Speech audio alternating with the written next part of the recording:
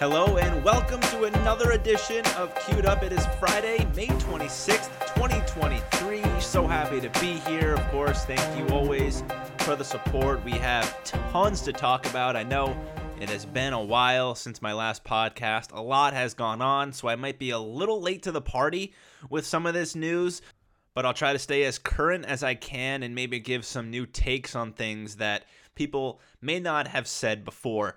But there is some breaking news, at least a little, in the NFL world on this Friday. It is Deandre Hopkins. We knew that he wasn't going to be on the Cardinals this year. There was just too much turmoil within that organization. Coach is gone. GM is gone that brought him in.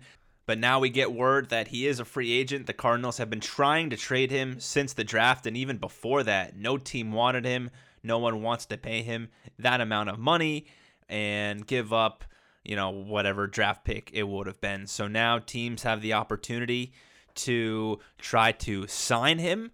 And Hopkins is on record saying that he would want to play with Josh Allen, Jalen Hurts, Lamar Jackson, Patrick Mahomes, and Justin Herbert. I think it's a pretty unique set of players there. Obviously with Lamar Jackson, if he wants to go play with the Ravens and Lamar Jackson, what is he going to get? 2 catches a game?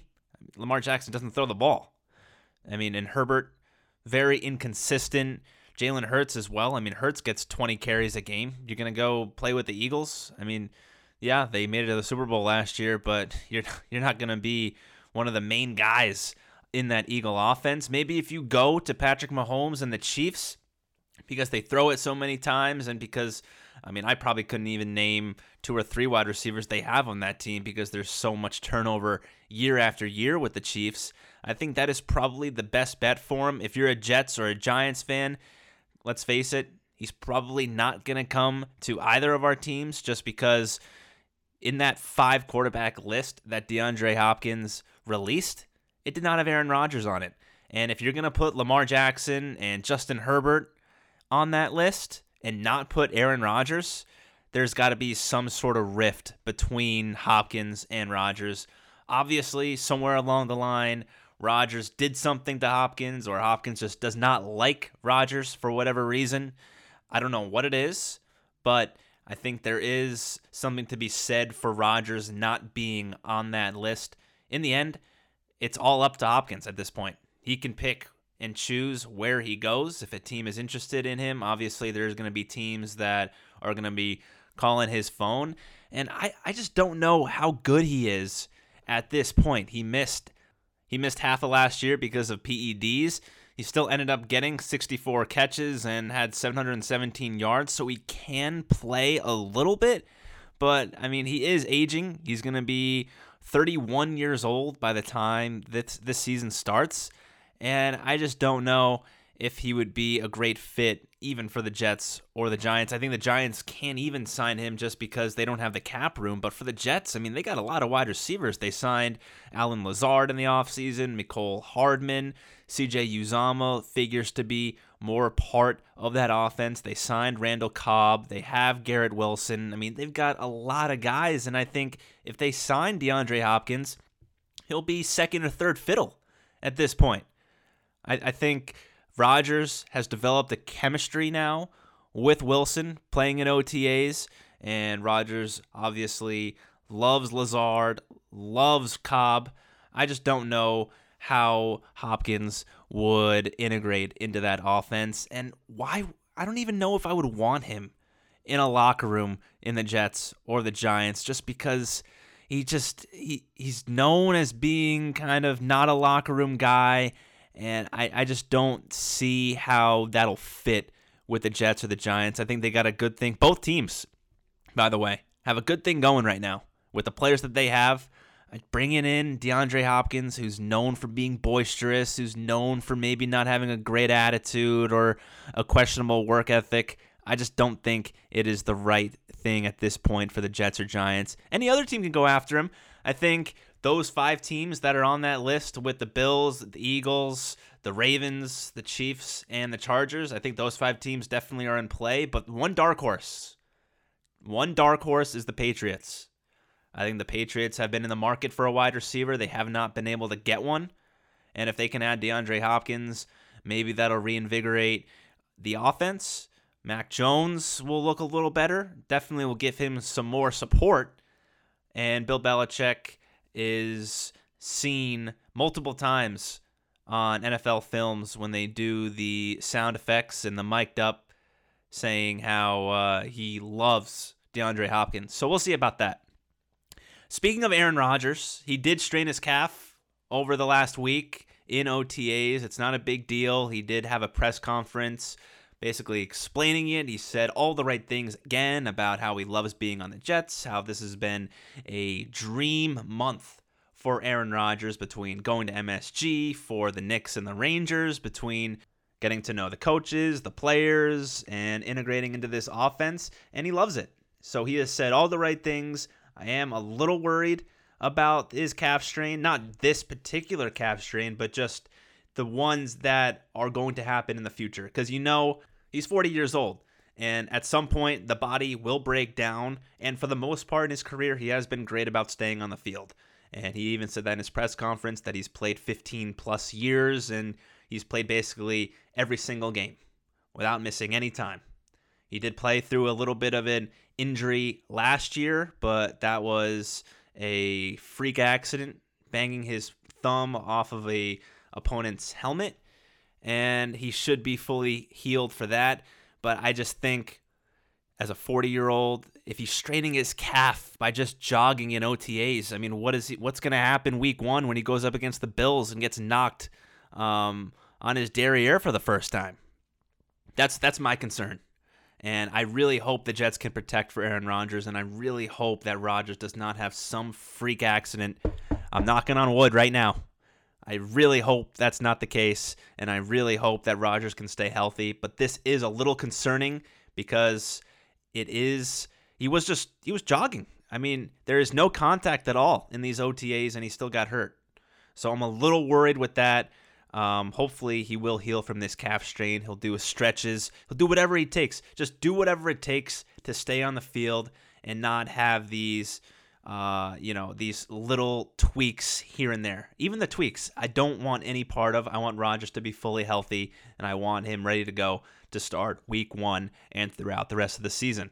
Moving right along now to the Mets. They have done pretty well since the last time I talked to you guys. I think the Mets were 2 or 3 games under 500. They are now a game over. They had a 5-game winning streak snapped against the Cubs. They ended up losing 2 out of 3 against the Cubs, but they won last night. Francisco Alvarez has been the man, and he's batting 9th in the Mets lineup. He should probably be batting 3rd or 4th. Move Lindor down a little bit because he's been struggling.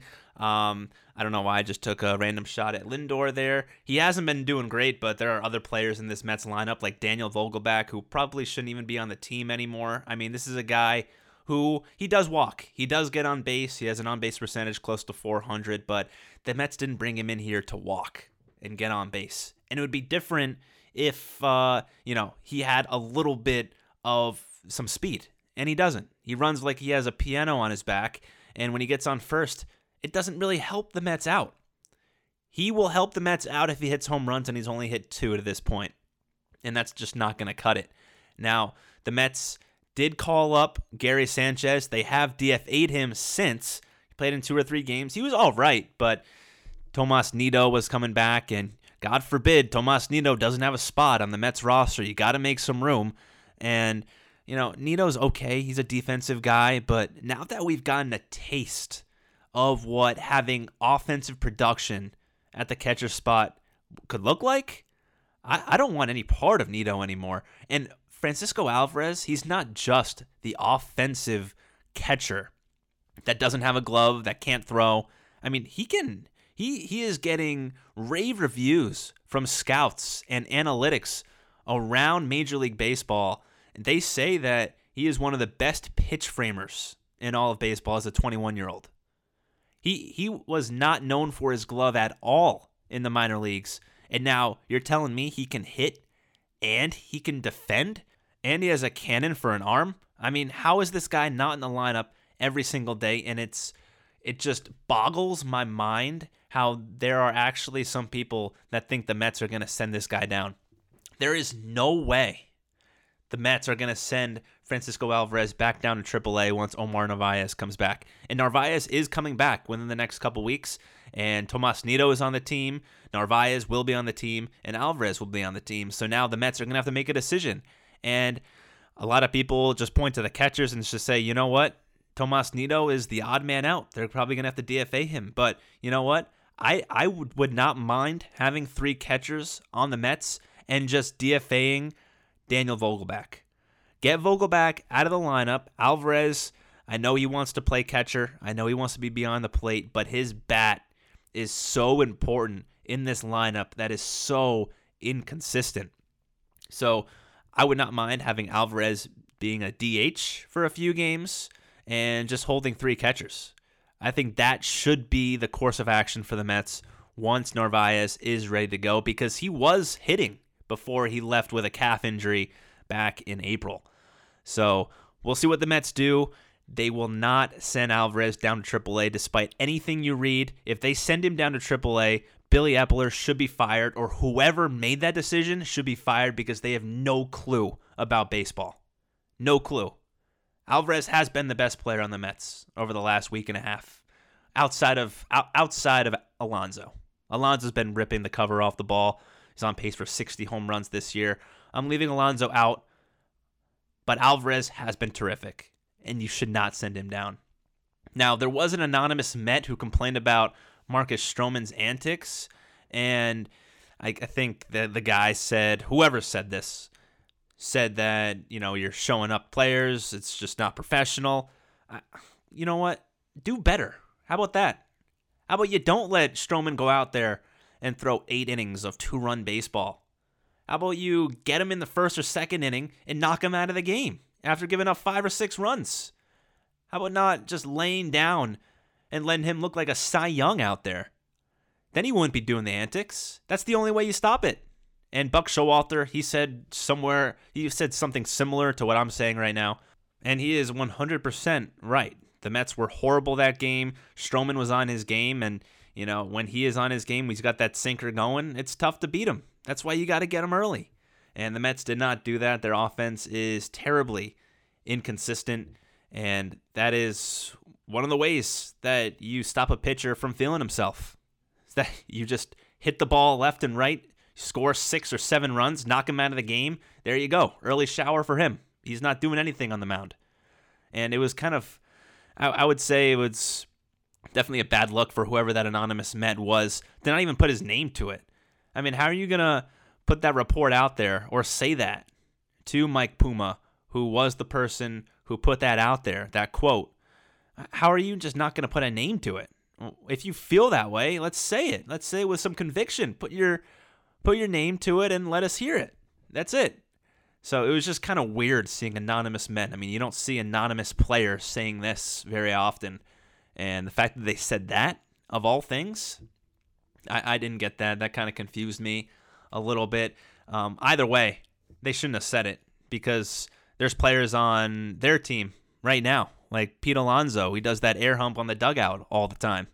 You have Francisco Alvarez hitting home runs, who, by the way, I love him hitting home runs. I love him showing emotion when he hits those home runs, throwing his helmet up in the air, running around the bases like a 5-year-old. That's awesome. And you can do that when you do well. When you're not doing well, when the other team shuts you down, you're not doing that. That's what the Mets should have done to Stroman. That's it. It goes both ways, and that's how I feel about the whole Stroman thing, because that was a story for whatever reason a couple of days ago when he did pitch well. But the Mets will be in Colorado tonight. They'll begin a 3-game series, and they have to take 2 out of 3 at least. You have to take 2 out of 3 against these teams that aren't playing well and that aren't good. The Mets have not been able to do that over the last 2 or 3 weeks. They got to start now, because they are playing a little bit better. And the pitching, Carrasco pitched a lot better last night against the Cubs, and that is extremely encouraging, because if they can get Carrasco going, that'll be just another guy that the Mets can now rely on, and that is one less start that David Peterson has. David Peterson with an ERA of 10. I don't want to see him anymore pitching for the Mets. Moving on now to the New York Yankees. They lost the series to the Orioles. The past couple days, and if nothing else, this series provided evidence that the Orioles are here, and they're going to be here for a while. They are a young team. Gunnar Henderson, Adley Rutschman, Grayson Rodriguez. They have so many players on this team, and it seems like they're all young. They are all under 28 years old. I think they are one of the top 3 youngest teams in all of baseball, and they're 12 games over 500. Like, this is a team that is right there with the Rays. Everyone was saying how the Rays off to a great start. This could be one of the best teams ever because of the start that they were off to. The Orioles are right there with the Rays now. The Rays have kind of tailed off. The Orioles have maintained a nice pace since the start of the season.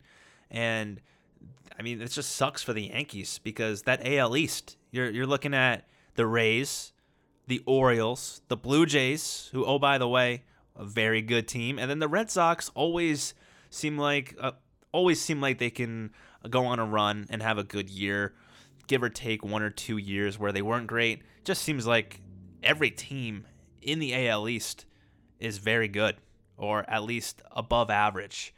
So that does not bode well for the Yankees moving forward here in the season and in the future.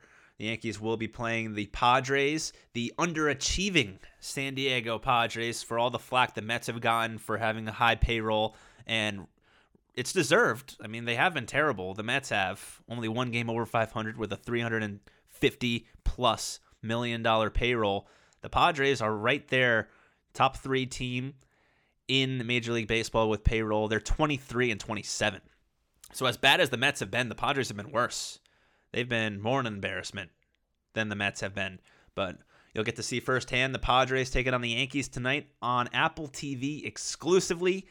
I don't really like that, but that's where we are going with streaming and these events with Apple TV Plus and then Amazon Prime. The Yankees have gone in bed with the past couple years. So we're slowly but surely getting to an all streaming platform where the only way you will be able to get games is by a streaming service. So last but not least, the NBA playoffs.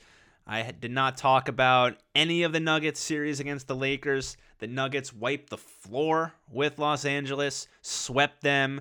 Nikola Jokic playing out of his mind. They now have a 1.5-week hiatus.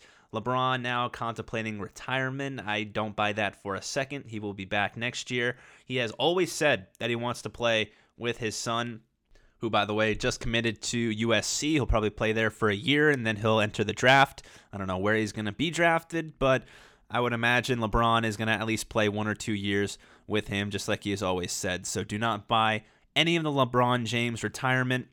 I mean, he's been great. He was the best player on the Lakers, the best player or second best player on the court in that Nuggets-Lakers series. He's putting up all-time career numbers at this point in his career. Almost 40 years old. I mean, it's just incredible what he's been able to do. And I'm not a LeBron fan at all, but I can't question and I can't take anything away from what he has accomplished at this point in his career and throughout his career. I respect the heck out of it, and I think he still has a lot more in the tank than just retiring this year.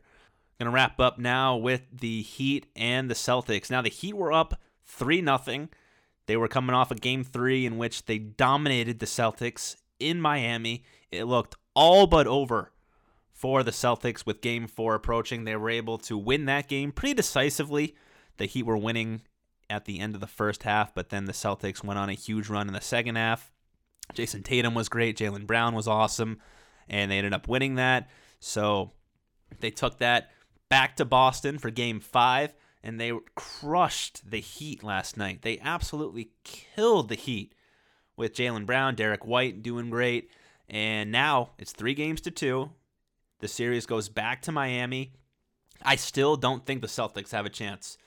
No team has ever come back from 3-0 down. I think teams going up 3-0 in NBA history are 153-0. Only 8 times has a team ever won 2 games after being down 3-0. That doesn't really help my case, but I thought that was a pretty interesting factoid. I still think the Heat close it out tomorrow night. They have to. They better. They're in Miami. They've been dominant in Miami all season long. and all playoff long. Jimmy Butler, I'm expecting a 30-plus point outing from him. And I know they're without Gabe Vincent. They were without him last night, and he is questionable for Game 6 with a sprained ankle. It should not matter. Gabe Vincent should not matter, but it does. And it sucks that he had a surprise sprained ankle. I expect him to be back for Game 6. And even if he's not back, the Heat need to win that game. The Heat, how do the Heat just all of a sudden, after looking like a world beater in Games 1, 2, and 3, beating the Celtics twice in Boston, taking Game 3, how they did by 30-plus points, how do you just look like this over the last 2 games? Playoff, whatever, whether it's playoff hockey, playoff basketball, playoff baseball, playoff football, it's just different, and it's just, you can't explain it because anything can happen. The Celtics open up as 3-point favorites in Miami, by the way. So that is great value. If you think the Heat are going to win, take the Heat. I am not going to bet on the game, but I would bet on the Heat if I were. I think the Heat are just going to close it out. I really hope so, because if they don't, that series goes back to Boston, and Boston will probably be the first team ever to come back from 3-0 down, and that'll just be hell for me, because I am in Providence. I'm surrounded by Celtics fans, and I will never hear the end of it. So please, Jimmy Butler, please, Eric Spoelstra, please, Miami Heat, win tomorrow night. That'll do it for me on this Friday podcast. I went a little over, but it's been a while since I put one of these out there, so I had to cover every topic that I thought deserved some coverage, and I'll be back hopefully on Monday to recap everything that happened over the past weekend, and hopefully I am talking about a Heat Nuggets NBA Finals and not having to think about Celtics and the Nuggets in the NBA Finals. Either way, we will know the NBA Final matchup on Monday. So I will talk to you then. Take care. Have a great Memorial Day weekend. The unofficial start of summer is upon us. So I hope you enjoy that. Take care, and I'll talk to you on Monday.